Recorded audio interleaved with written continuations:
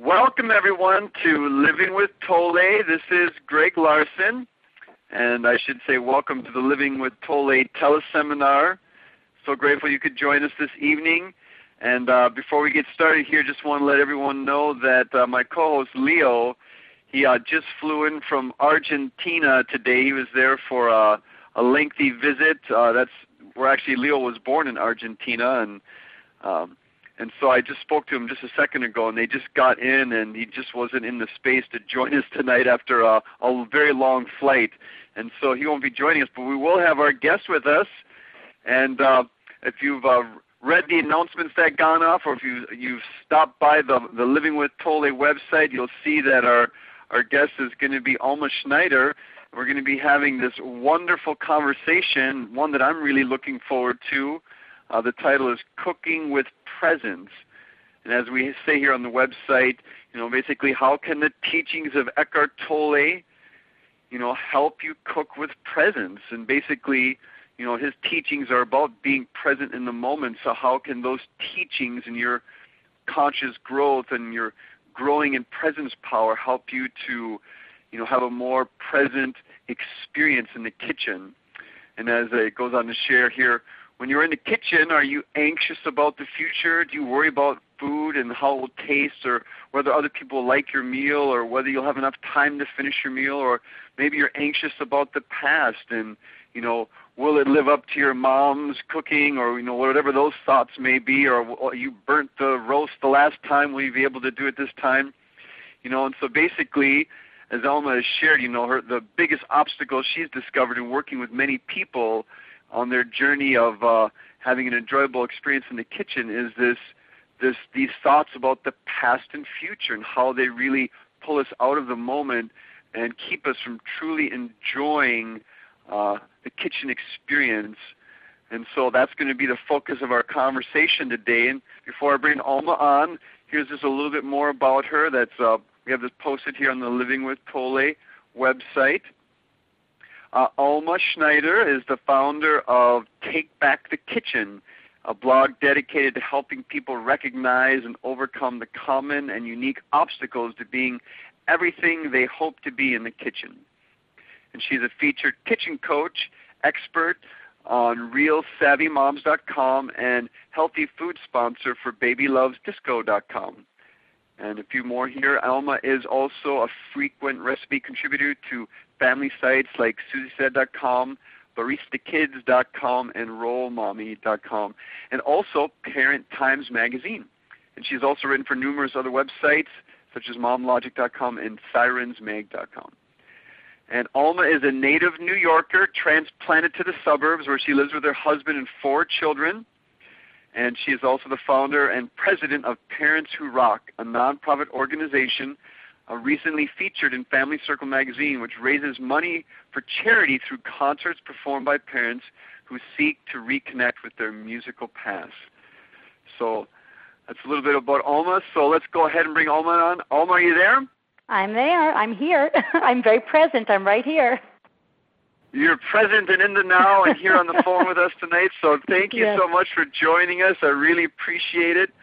And thank you for having me. As I said earlier, you're so welcome. Yes, I was in my quick conversation with Leo. I was reminding him that at the beginning of this year, I was sharing with the listeners that one of my themes for 2010 was to focus on my body and to be more conscious around, number one was food and what I'm eating and how I'm eating, and then another part of that was exercise, but really giving my attention to my body this year, because I want to have a healthy, flowing, vibrant organism to join me in this dance of life. And so, and it's funny, as the spring has progressed here, I've gotten really involved with a local raw food community, and doing some of their events and going to a lot of their parties where raw food is being served and talked about, and that consciousness is out there. And so it's really come into my awareness, we're living beings, and eating living food is so important to that whole process. Absolutely. And that's just one aspect. the other aspect is I've got a 5-year-old. My wife is very busy with her career, and I have mine, and balancing all of that with spending time together as a family and preparing meals that are nurturing our children and are nurturing us. And so that balance within itself, and then also having this whole other awareness around just what food I'm eating myself, and ultimately the kind of food I'm preparing for my children, knowing that it's so critical for how they're growing and developing right now. So yes. For me personally, I'm really looking forward to this conversation and hearing all the wisdom and insights and tips that you've picked up along the way from working with individuals and groups, and from all the research that you've done over the years as far as taking back the kitchen. And we'll just start right there. What is taking back the kitchen, and what is your approach to that? Well, I am actually a licensed clinical social worker. That's my background, my professional background. And I started Take Back the Kitchen, which is a blog and also my consulting business where I help, as you said, individuals and groups. I started it because I started to see all around me, not just in my professional practice, but just moms, and mostly moms, because that's who I was associating with, because I have 4 young children. I started hearing people just talking about how overwhelmed they were with having to cook every day, because until you have kids, you really don't have to cook every day. And a lot of people who do have kids don't cook every day, and that's part of what I'm helping them overcome, these obstacles to cooking, so that they can provide healthy meals for their families every day. But the whole Take Back the Kitchen phenomenon started when I really had this epiphany. I had tried to help many friends learn how to cook over the years, and it finally dawned on me after an interaction with one of my friends that learning how to cook had nothing to do, or had little to do with how intelligent you were, how successful, how educated. It really had to do with individual obstacles that were keeping you from achieving this goal. And it's similar to the therapeutic process, that there are a lot of parallels, but it's individual.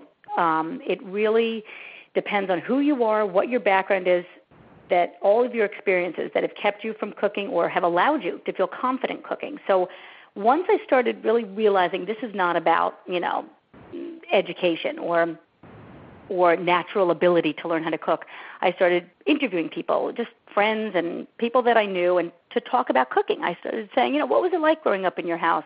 What were family meals like? Did you cook? Were you allowed in the kitchen? Were you criticized at a young age so that you kind of gave up? And all this fascinating stuff started coming up about situations that people didn't even remember, and all of a sudden they started remembering, you know what?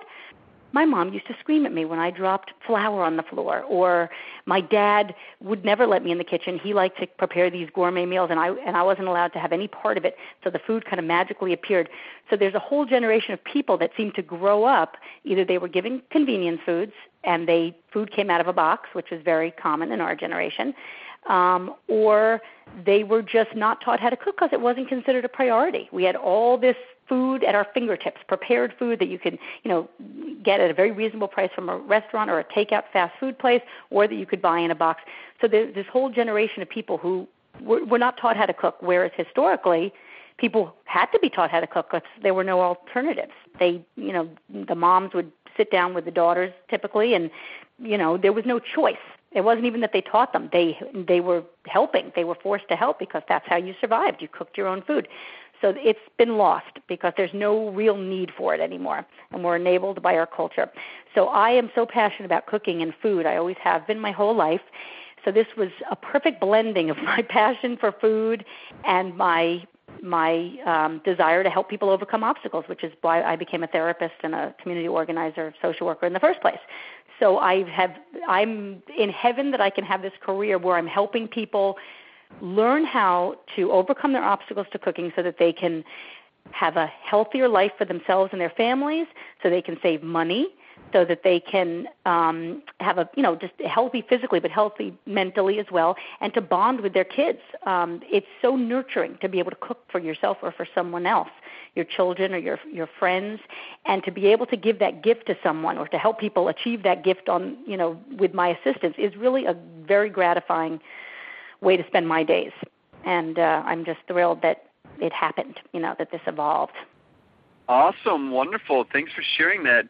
I'm just curious, when you were, hearing from all these people and their different experiences, basically if they were saying, they felt overwhelmed or maybe not equipped to do that, was that adding to their anxiety as far as, within their family and, Absolutely. not being able to live up to whatever those standards are, I guess, for providing for your family? Yeah, absolutely. There's so many layers of, emotions. There's frustration, anxiety, especially for women. Women believe that it's supposed to be innate, that you're born being a good cook or you're not.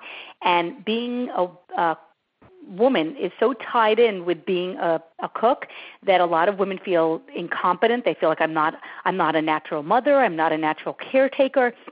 We've been on a feminist kick for a while now, which is a great thing, but it's so ingrained in women to this day that you're supposed to know how to cook, whether or not it's acceptable to say it out loud. Women, in my experience, really feel like they're not doing what they're supposed to do. Especially, I deal with a lot of working women or women who have worked, and they come home, they decide to stop working if they have that luxury financially, and they feel that they were very successful at work. They come to be a stay-at-home mom, and they can't do the job, and they feel that, wow, I had no idea that I was, that this was going to be so hard, that the organizing of, shopping and prepping food and making food was going to be so difficult. So a lot of women have that kind of feeling where they, their mom might have cooked a lot or their grandmother, and they thought it was just natural, and nobody really delves deeper to think, well, you know what, nobody ever taught me. Cooking is a learned skill. So that's one of the things that I address with my clients and on my blog, is that this is a learned skill like anything else, like driving, like scuba diving. You would never just jump in the water not having been taught. And these skills build on themselves. So one of the issues is that, tied up with gender roles. There's a lot of marital tension, so talking about, frustration and tension in the marriage, that whether it's spoken or not, women feel that they're supposed to be the one doing this, or they resent the partner expecting them to do it, whether that's spoken or not. So there's a lot of conflict under there. So these expectations that they feel they're supposed to meet these expectations, and they can't or they don't want to. There's a lot of sadness. A lot of women I deal with, it's very poignant. They use words like, I'm not mothering my child. I'm not nurturing my child. And this seems so passé. People say, oh, well, women don't have to do this. It's not, women should be more cerebral. They don't need to be at home. But it is such a part of being a woman for so many women to be able to provide this for their children, for their friends, for themselves. And when a woman, and I speak mostly about women because this is typically my client, and women are, the ones who are typically expected to do this. But a lot of women are really in a lot of pain about this, that this is, I can't take care of my child in the way that I had anticipated when I started having kids. I just thought it was going to come naturally, like putting them to bed and reading them a story. But cooking, again, is a learned skill. And women have these expectations of themselves that, that really cause a lot of pain later because they hadn't thought it through. So one of the things I do is I help people talk it out and figure out where these feelings are coming from, why they're having them, and then we move on to the practical stuff. We really delve into who did the cooking in their house, when were their very positive experiences with family meals, and we try to recreate these kinds of situations that the individual really wants to experience, and not, as you're talking about, thinking about the past and the future, thinking about, I've failed so many times before. I've tried to make something, it didn't work out, and we go back, over and over again saying, but you haven't learned. These are skills that must be practiced. Once you really have an incentive and stick to the plan of practicing cooking and thinking about why you want to do this, it will come together once you commit to it, if it's something that you truly want to do. So it's different for every client, but the common obstacle is that something from the past is keeping them from being able to achieve this goal, or something from the future. Fear that, wow, if I start cooking, my husband's going to expect me to not go back to work. He's going to, these irrational concerns maybe they're not irrational for some, but for a lot of women, they realize that they kind of are irrational, that they're thinking that if they're going to be cooking, they're going to be domesticated, and they're not going to be perceived as intelligent, cerebral women who have opinions and, can work and are competent. And that's a concern for women. They don't want to get lost in the stigma of the stay-at-home 1950s mother, wife. So those are some of the concerns that keep people from cooking. Yeah, and like you said, it's layered. There's lots of different scenarios that can pop up there. And like you said, it's both a kind of a combination of the past and the future that's creating this anxiety and probably unnecessary stress, and ultimately probably keeping, like you say, it's an obstacle to really creating a meaningful, rewarding, nurturing experience around this really critical area of life. Yes, very critical.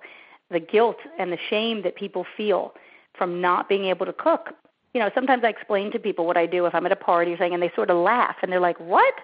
Helping people figure out why they're not cooking, they don't get it at first. And then once we start chatting, stories come out. No matter who I'm talking with, stories come out. You know what?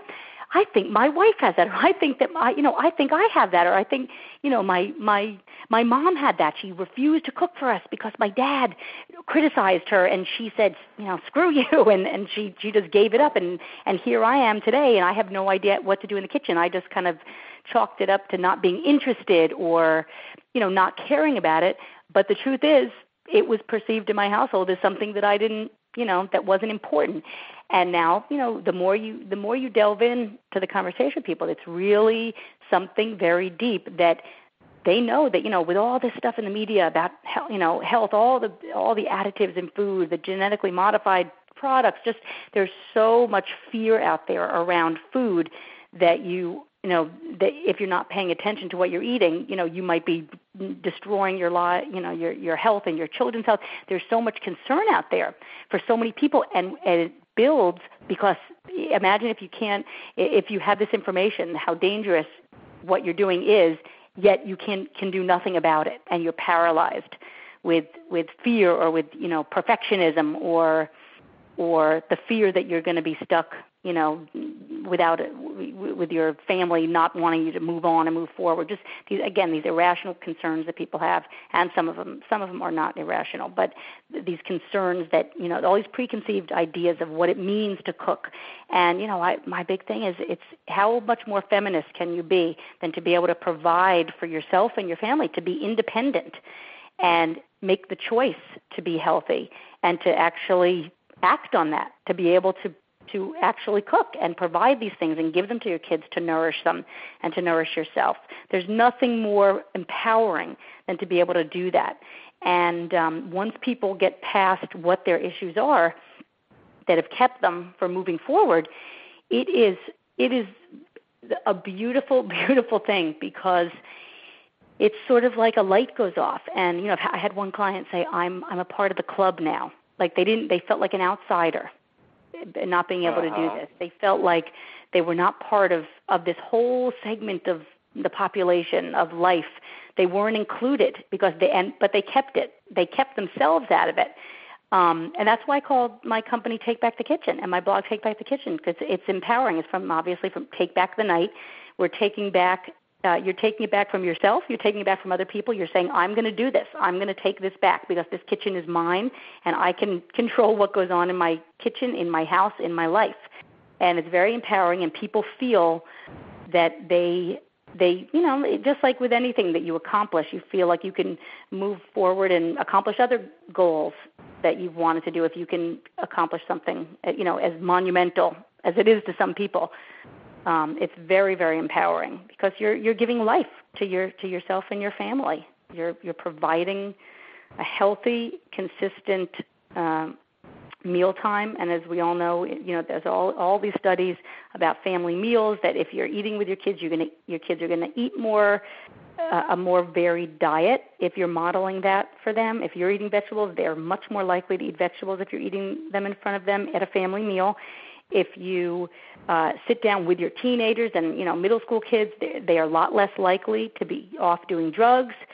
there are all these correlations with family meals because you have in this busy life of ours, there are very little opportunities to sit down face to face with your kids and have a conversation because we're all running around like crazy. Talk about being in the moment. Sit down with your children, making eye contact.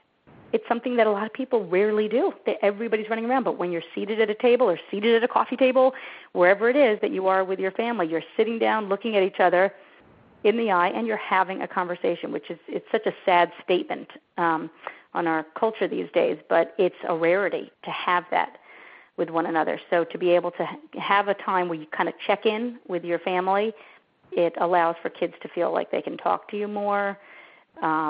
They're being nourished emotionally, through the food.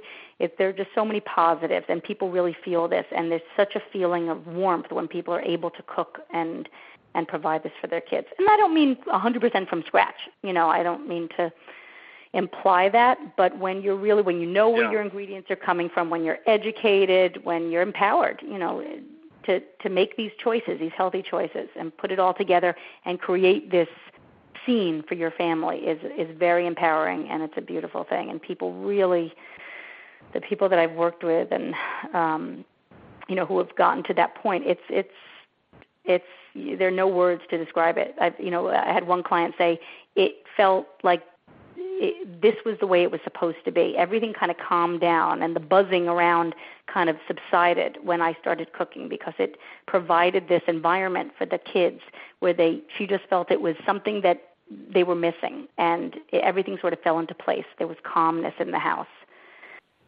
What comes to mind as you're speaking here is, one little quote that is my favorite from Eckhart Tolle is, "Awareness is the greatest agent for change." Mm-hmm. So if you're looking to create change in this area of your life, obviously this newfound awareness that you're providing to folks is laying a foundation for moving through a process of shifting from where people are at. And I agree, for thousands of years, people had to cook out of necessity. It was really the only way to nourish yourself. And then just really recently, there's been all these other things, prepackaged food, so many more restaurants and fast food. It's so convenient to shift away from that. And it seemed like everyone else was doing it, so why shouldn't I? Or whatever it was. It just seemed like the normal thing to do. But now I think people are realizing that this is not only is the food not as healthy, but it's not as healthy as far as a social environment or a family time, whatever you want to call that, for allowing the family to connect, to create that calmness, that opportunity to give attention and to connect on that deeper level can all happen around it, and all used to happen around a meal. We've kind of lost that now. Yeah, we've lost it.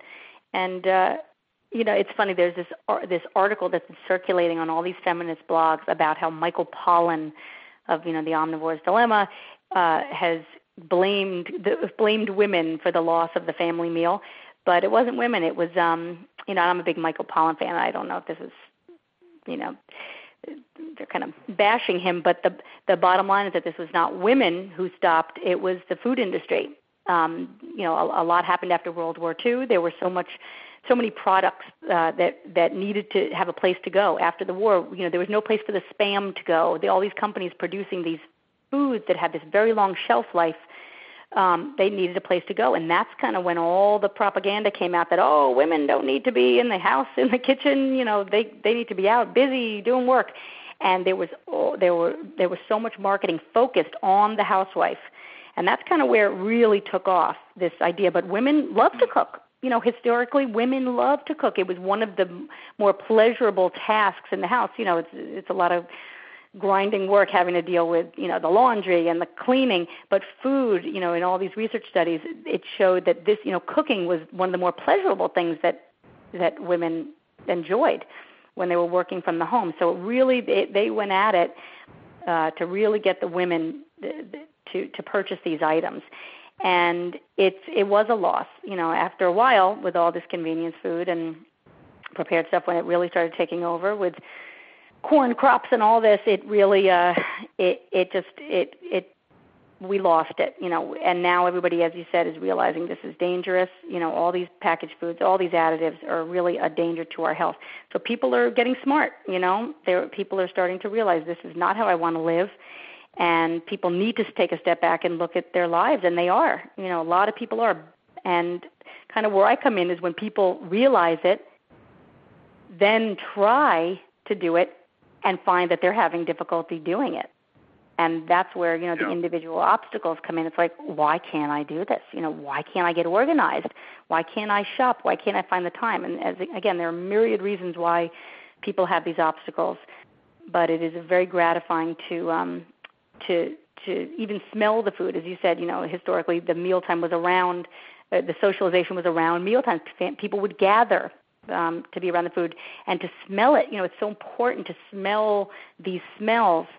I just read something that was talking about how the sense of smell is the only sense that immediately goes to the brain. Once you smell something, there are no other processes going on. You're just immediately reminded of something from the past, which is why it's so powerful. When you walk in somewhere and you're like, oh my God, that's my grandmother's apple pie.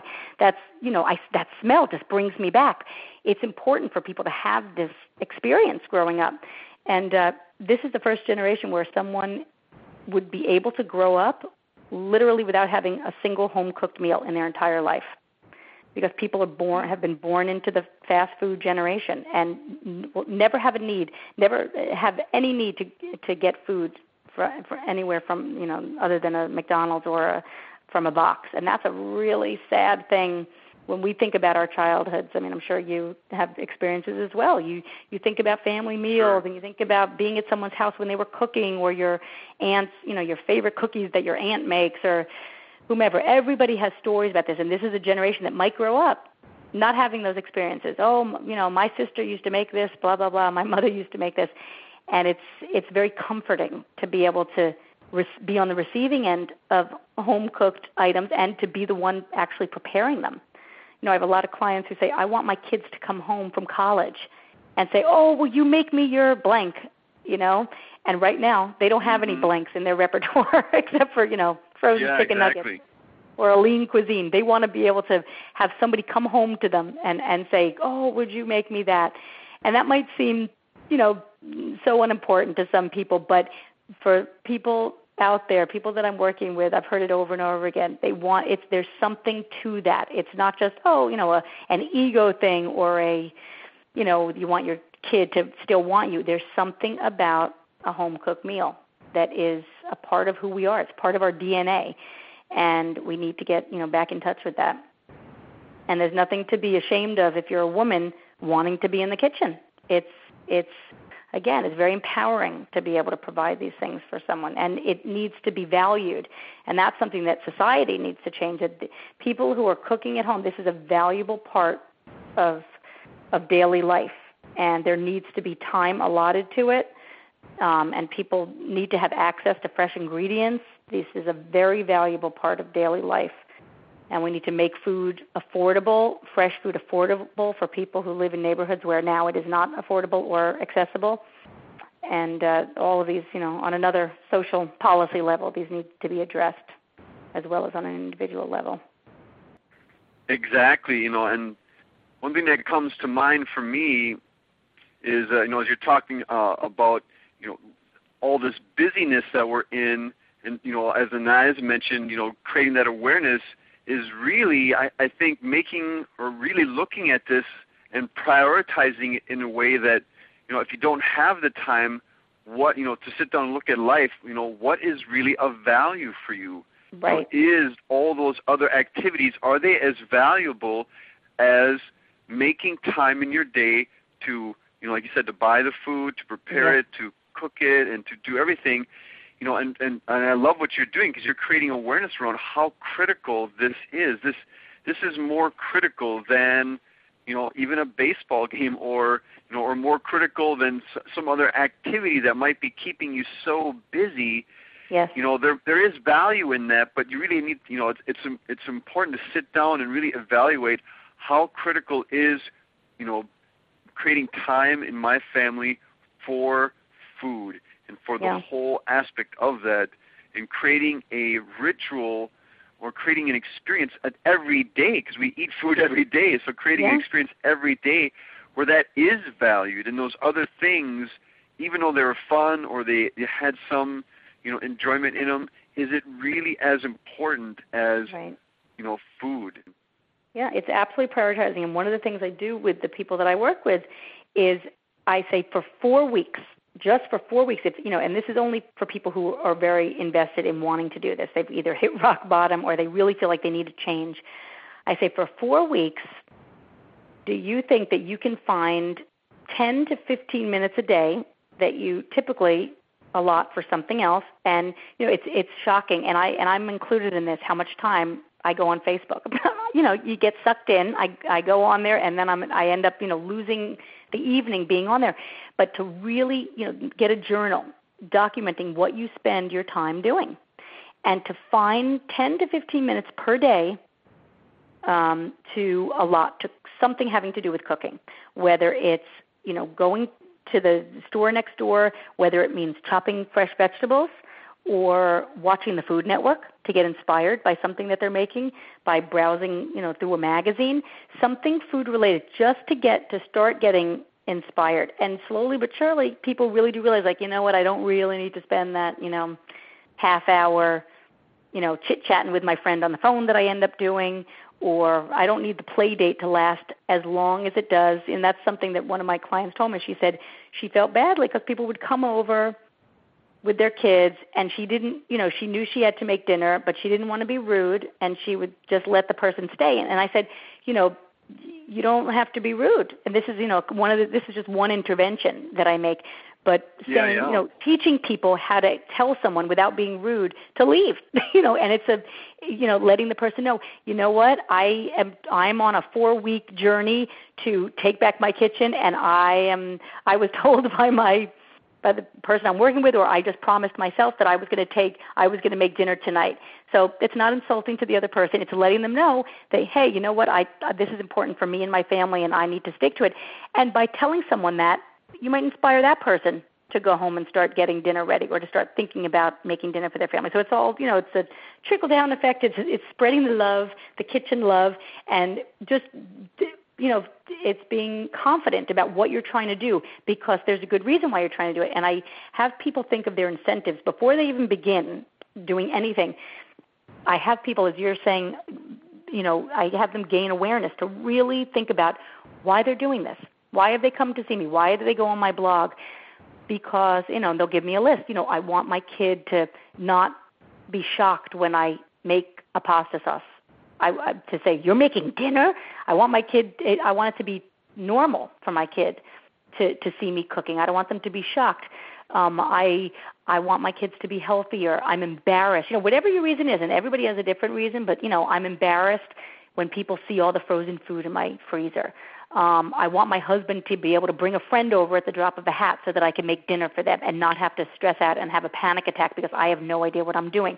So all these different reasons people have, but I have them get in touch, and all the reasons are acceptable. They just need to get in touch with those feelings and become aware of why they want to do this, so that when obstacles show up, like a play date that's going on too long, interfering with their plan to cook dinner that night, that they have a pat answer or a pat, response for this person, so that they can get rid of that obstacle and move forward with their plan. But as you said, it's all about awareness, realizing what you want and how you're going to get it, and to plan for it. So much of this is planning, because you have to plan to cook. You have to plan in advance to go shopping. You have to plan to do your prep work, and you have to plan to actually cook the food and then clean up. Clean up after you're eating it. So there is time involved. But as you said, what's more important than eating? We eat, we sleep, we breathe. We need this to stay alive and to be healthy and to do whatever it is that we want to do in life. And so getting in touch with that incentive, becoming aware of it, and actually doing it, that's the key. And you can't do it unless you are prepared and can anticipate those obstacles. Exactly. And as you're talking there, what comes to mind for me is, one of the things that Eckhart Tolle teaches for folks who are wanting to grow in presence power, become more present, is to connect with nature, to go for walks in nature, to to observe nature, and through observing nature, connecting that inner stillness. And so what reminds me is, buying fresh vegetables and preparing those. If you buy, if you buy everything in a box, there's not a whole lot of nature in a box. And then you open the box and there's a plastic package over that, and then you take a knife and you slice it open. It's all frozen. You throw it in the microwave. There is a bit of nature there, but it's almost been stripped away.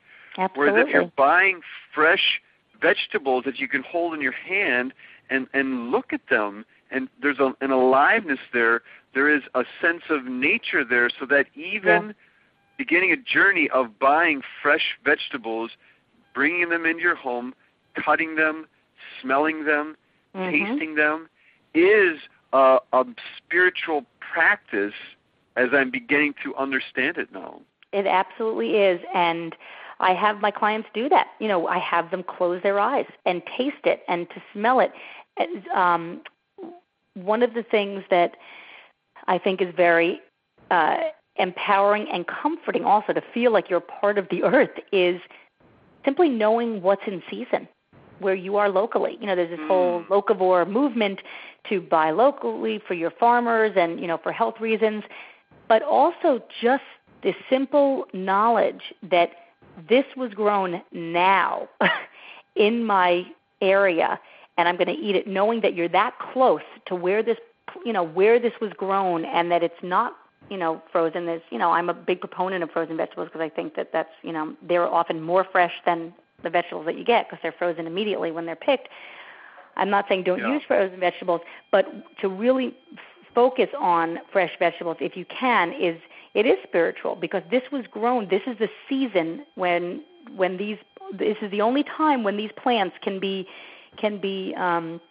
eaten. These vegetables and these fruits. You're very much connected with the earth when you're eating something local that has a short window, but you're going to get it in there. You're going to get it and you're going to be able to eat it and enjoy it. It's going to be the freshest it'll ever be, and then you'll move on to the next seasonal fruit and vegetable. It is a deep experience to become aware of that.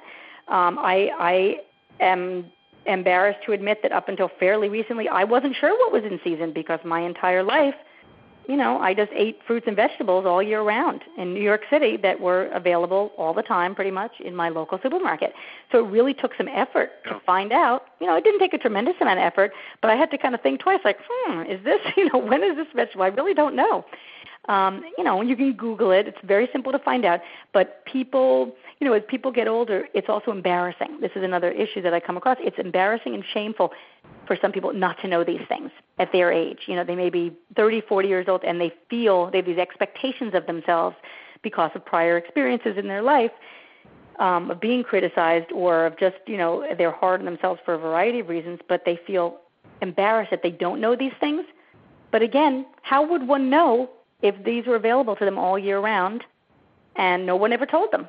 They were focused on other things. They weren't reading vegetable gardening books.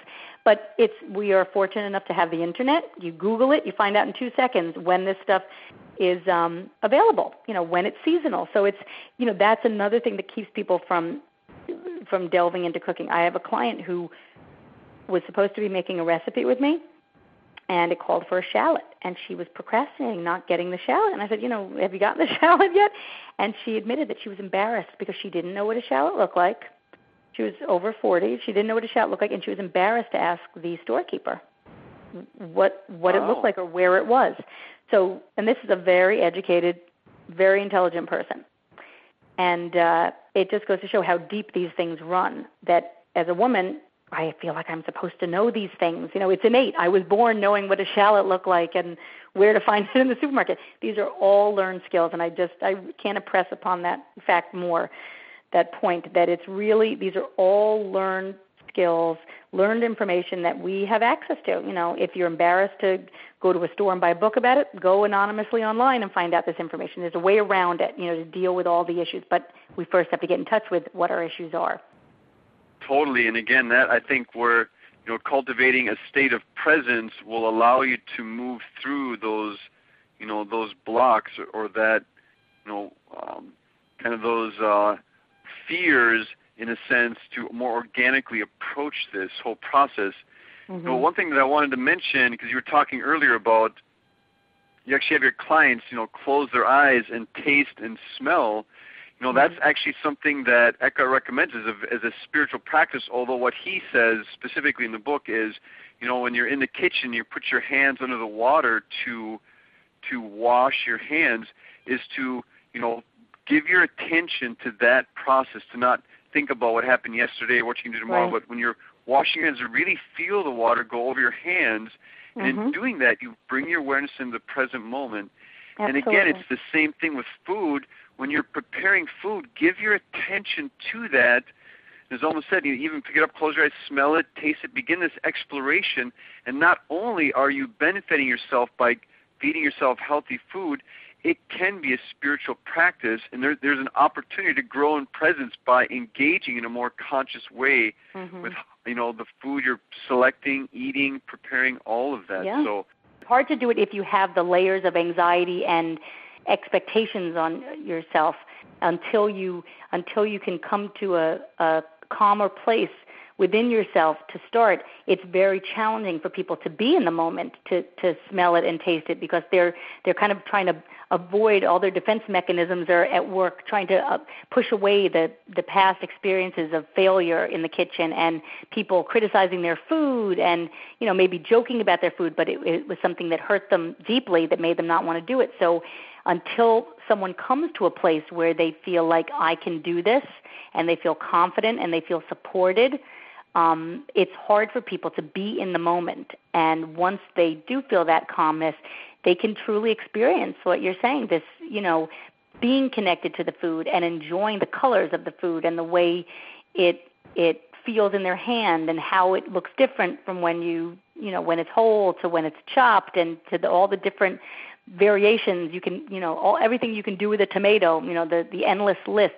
It's a creative process, but until there's this awareness and this confidence building and support, you can't live in the moment, So that's, and it's painful and it's frustrating for people not to be in the moment, to be distracted by all these other interferences. So it's once someone is able to get to that place to experience it, it's very it can be life-changing, but it can work the other way. And I do that with some people who are more, more sensual. I will force a person to stop and to not focus on the technique or anything, and to just stop, even maybe get out of the kitchen and to go into another room and hold the tomato, because even the kitchen can cause people to, get anxious being in that surrounding, having those surroundings. But to go into another room. Yeah, hold that tomato in another room, in a room where they feel calm. Maybe they feel the most calm in front of their TV. If that's what it takes, go in front of that TV and hold the tomato, smell the pineapple, whatever. Every person is different. And if that's what it means for you to get to that special place, you need to do that and not feel that, oh, well, this is how it's supposed to be done. It's supposed to be done in the kitchen because that's just the way it is.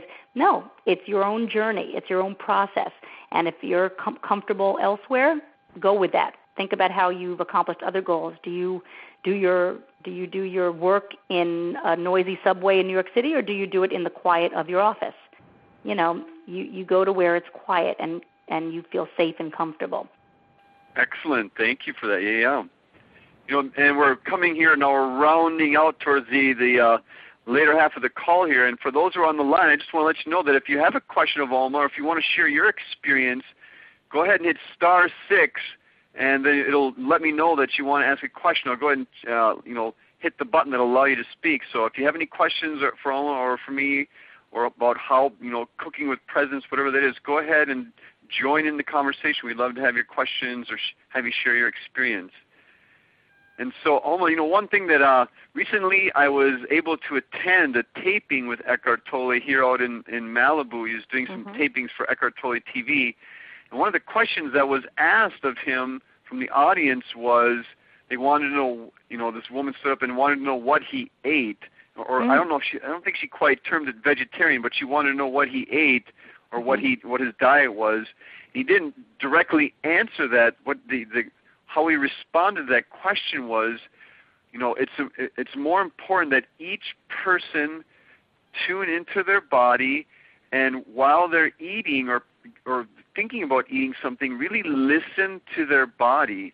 Mm-hmm. He gave an example that, when he walks into a store, he might see a chocolate bar, and in his mind there might be a story that says, ooh, that chocolate will taste really good. Mm-hmm. But then he'll stop, take a few breaths, and really listen to his body, and his body will, in a sense, send him a message saying, that won't be that great of an experience for me, in a sense. The body will say that.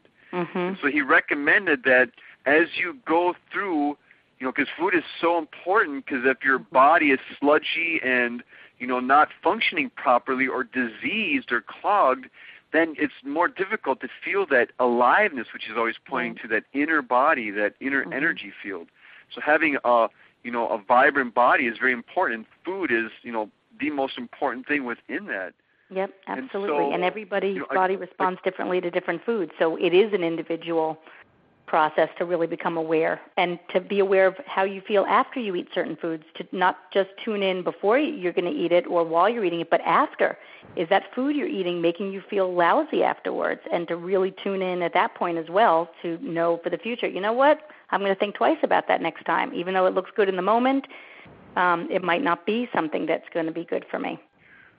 And what you were saying, if you're approaching this now new for the first time, you go to look at your freezer or refrigerator and you see all this packaged food, and so maybe it might be a good opportunity to go out and buy, some fresh vegetables, whatever it is, and just taste between the two.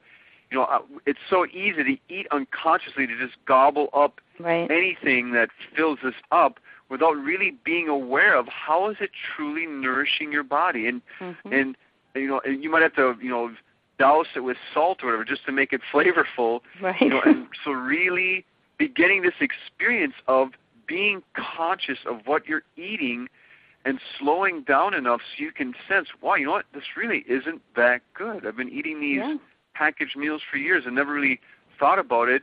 And then go out and, prepare a fresh salad or, whatever that is, and really sense the aliveness that's present in food.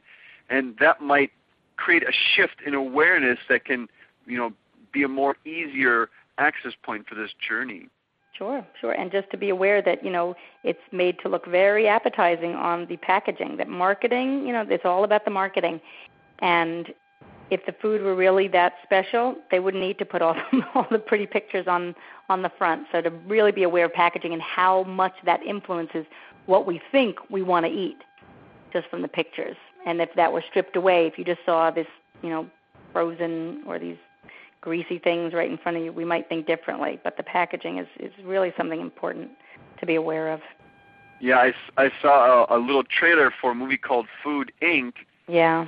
And, that's what they talk about. The packaging, would make you believe that everything was grown on this small little country farm. Right. As wholesome as your grandfather, the food he ate, but really there's so much of our food is created in a factory-like setting and very in a very unhealthy setting also. Again, the theme is just being very aware of what you're eating, how you're eating, and the environment you're creating when you eat. The family mealtime. How is that your current situation serving you and serving your family as far as creating that connection and that deeper experience? Right, and it's making that a priority as much as possible. I lived in Spain for a while, and people say they work to live there, as opposed to how it is with us, where we live to work. And there's a whole different mentality there. It's all about socializing and eating together, and we've gotten our priorities a little screwed up now. Everybody's in a rat race, but when you step back at the end of your life, you want to be able to say, you know what, I spent a lot of quality time and a lot of, wholesomeness in my life. And if we're running around like maniacs, eating on the run, it's not going to happen. So it's really important that we look at our lives and look at the system within, which we live, to say, is this system accommodating my desire to have positive social interactions and healthy living? And for a lot of us, it's not, and we do need to make some changes and to be aware of, what's keeping us from doing that and to make changes there. so that we can have this life that we want. Exactly, and as you mentioned that, it's, we live in a society, in a culture that is geared this way, so it seems normal to be that way. It seems normal to eat packaged food, but ultimately, even though it might be normal, is it truly resonating with you? Is it truly nurturing you? And really, like you said, I love your little framework there of taking 4 weeks, or even, I'm a life coach myself, so I would even say, just even take the next week and really, whatever the person as just an exercise, give yourself space over the next week or 4 weeks, what works for you, and really give your attention to this area of your life and see, what level of satisfaction you currently have, and then as you begin to cultivate awareness, and sense the value of whatever that is for you, begin initiating action so that you can take steps to have a more, presence in the kitchen, or have a, cook with presence, however you want to frame that for yourself. Yeah. And you'll, typically people start realizing, oh, you know what? It's not so scary. It's not so intimidating. It's not so overwhelming. And, starting small is the key, as you know, as a coach. It's, if you give it a few minutes, maybe even 5 minutes for someone who's truly overwhelmed, it's doable, and you build on that. And as you build on it, you gain confidence, which it feeds the ability to want to do more, the desire to do more. Once you can successfully complete that 5 minutes of total immersion in food or cooking. So it's committing to it, realizing what your incentive is, and acting and figuring out where you're coming from. And that is key, just initiating any type of action, and as you take those steps, new awarenesses arise, and then you can move forward from there. And I think what you've been talking about all along is that we have these fears, and they keep us from even initiating that first action. They keep us from taking even the tiniest of steps, which might just be to buy just one type of food and work with that just to start with, or just take one day out of the week and say that this day I'm going to commit to creating a meal experience, through the whole process of buying the food, planning a meal, whatever that is, just as a place to start. Taking those small steps. Oh, absolutely. Even if it's assemblage of food. Even if it's assembling, not even cooking it, just like buying a few things to put together into a salad. For some people, that's where they need to start. Not even, using a stove, just putting something together that's creating something that they didn't pull out of a box. And every person is different. So that's something that I think is so important for people to hear, that just because the Food Network is out there and all these shows and magazines and articles and TV shows about cooking, there are a whole list of issues that are not being addressed that a lot of people have. So you're not alone if you're out there and none of these programs or magazines are working for you. There are a lot of people out there that cannot be helped by these articles and TV shows because there are issues underneath. So it's really getting in touch with what those issues are to move forward. Which leads me back to this whole process of growing consciously, and as you do that, a path forward is revealed. Absolutely, but to accept it and to own your fears, and then to take it from there, and not feel like, oh, I'm not a part of, how come everybody else gets this, but I don't? Why can't I do this? There are a lot of people who can't do it, and I think that's very comforting for people to hear that I'm not alone, that this is, is a challenge for a lot of people. But, in the media, you don't hear that much. It's just, oh, I'm a terrible cook. Oh, cooking's not my thing. But it's not talked about that, you know what? You know why it's not your thing? Because there's some obstacles underneath it, but they can be dealt with, and you can do this. So I like to give people hope that everyone can cook. Just like that Ratatouille movie. Exactly. Anybody can cook. They just might need to go at it a different way that's not being presented to them now in TV and in magazines and books. But it can be done. Which is perfect. The whole title of the show is Cooking with Presence. And I think if you're on a journey of cultivating presence and growing in presence power, that will benefit you truly in awakening really to this whole process, which has been my journey. That's been my personal journey recently, is awakening to, how kind of distorted my perception of food was. Now I'm beginning to realize, that, eating is so funny. I grew up, in Minnesota, and a lot of the food that I ate was cooked, even though it was, we grew it in our own garden, and all that other stuff. We still cooked it.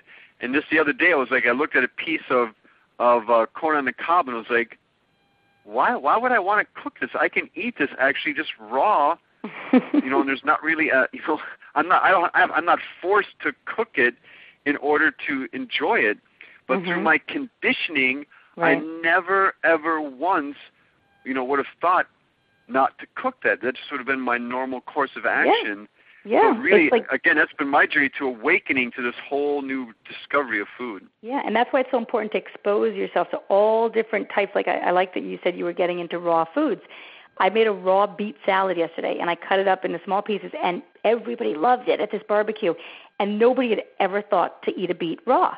And it's much more nutritious raw. It's very healthy. It's one of the healthiest things you can eat, a beet, and it's even healthier when it's raw. But if you haven't been around people eating raw, it would have never occurred to you to eat it raw. And that's why it's so important to think out of the box, go to workshops for a kind of cooking, or read a book, that's kind of off the beaten path, to learn different ways of eating and different indigenous diets, because you can learn a lot and you will think out of the box and you will have a more varied, interesting diet that will probably end up being a lot healthier than, what most of us grew up with.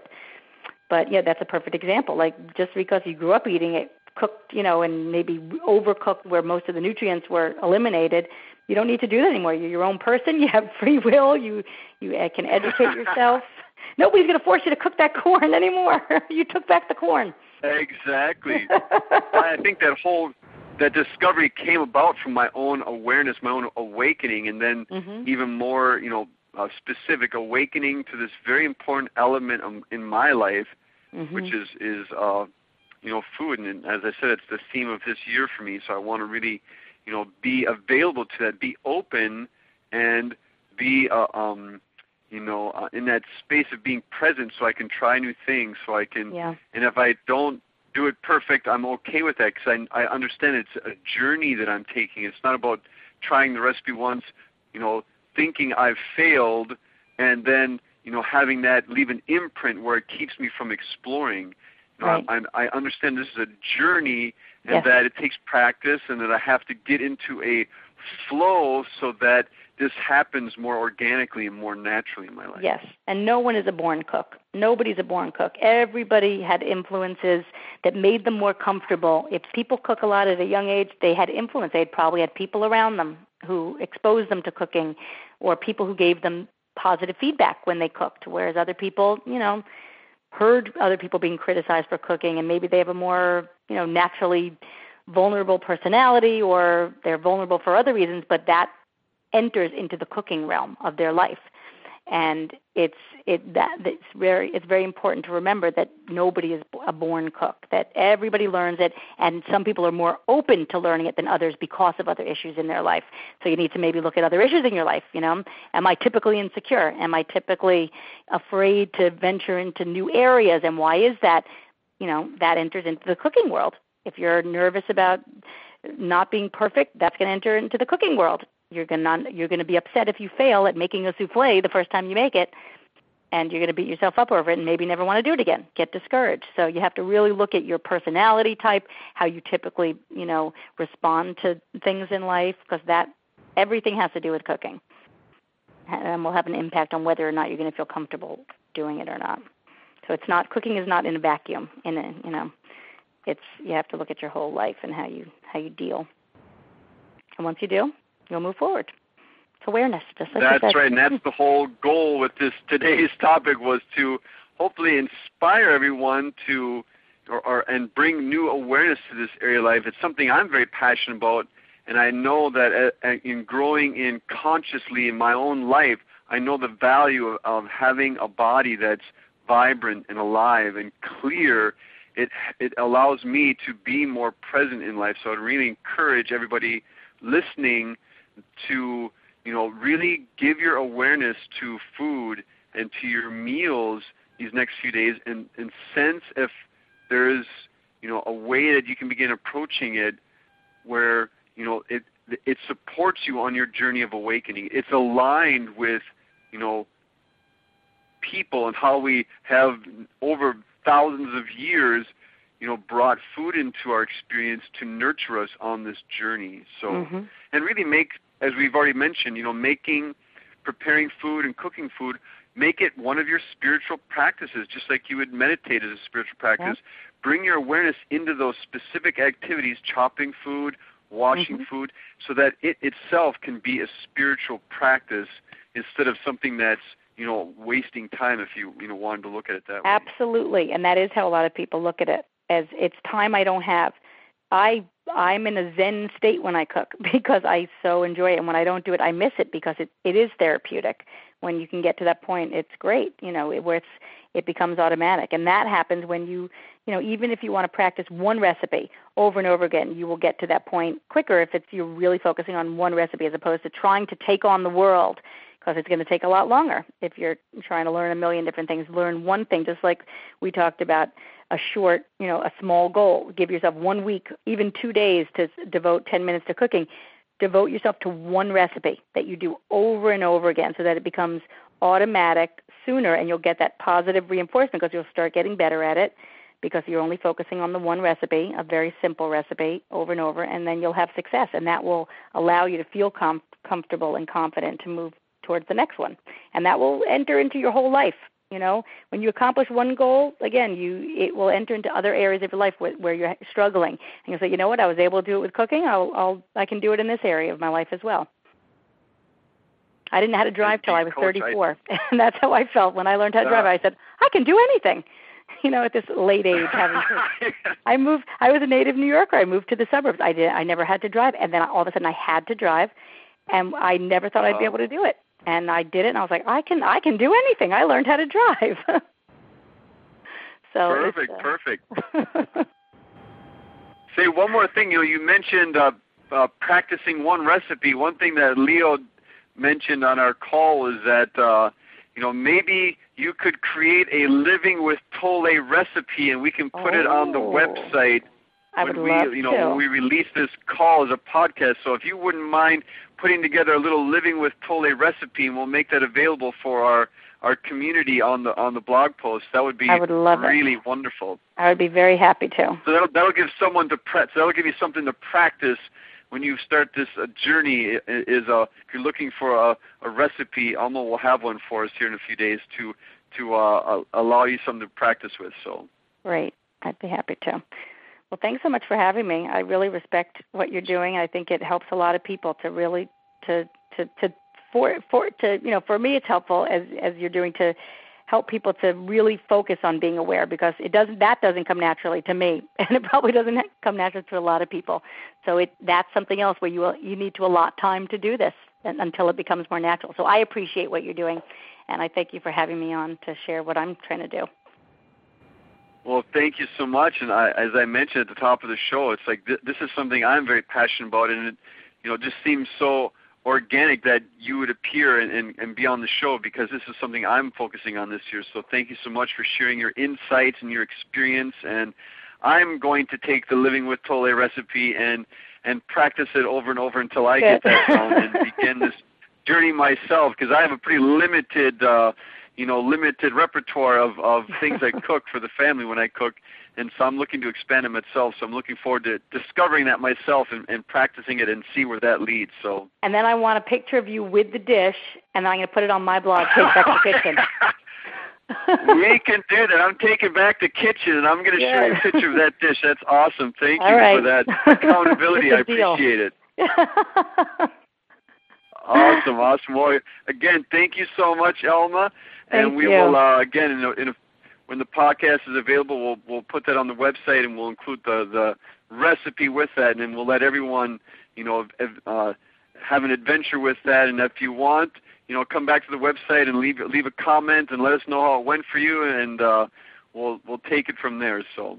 Great. All right. Well, thanks again. Well, You are so welcome, and thank you everybody for joining us tonight and for listening and for participating on this Living with Tolle 10-minute teleseminar series. And for those of you who are listening to the podcast, thanks so much for being with us today. And again, our intention was to inspire you to bring presence into cooking, and I would really encourage you to give that a try this week and see how that shifts your awareness and shifts the way you approach it. So. All right, that's it for today. Thank you so much, everyone. Thank you again, Alma, and we'll be back next month with a new teleseminar. And again, stop by the website, explore the many resources that are on there, and if you feel inspired, leave a comment, share a story so we can continue this journey of growing in presence together. All right, thanks so much, everybody, and have a great night. Bye-bye.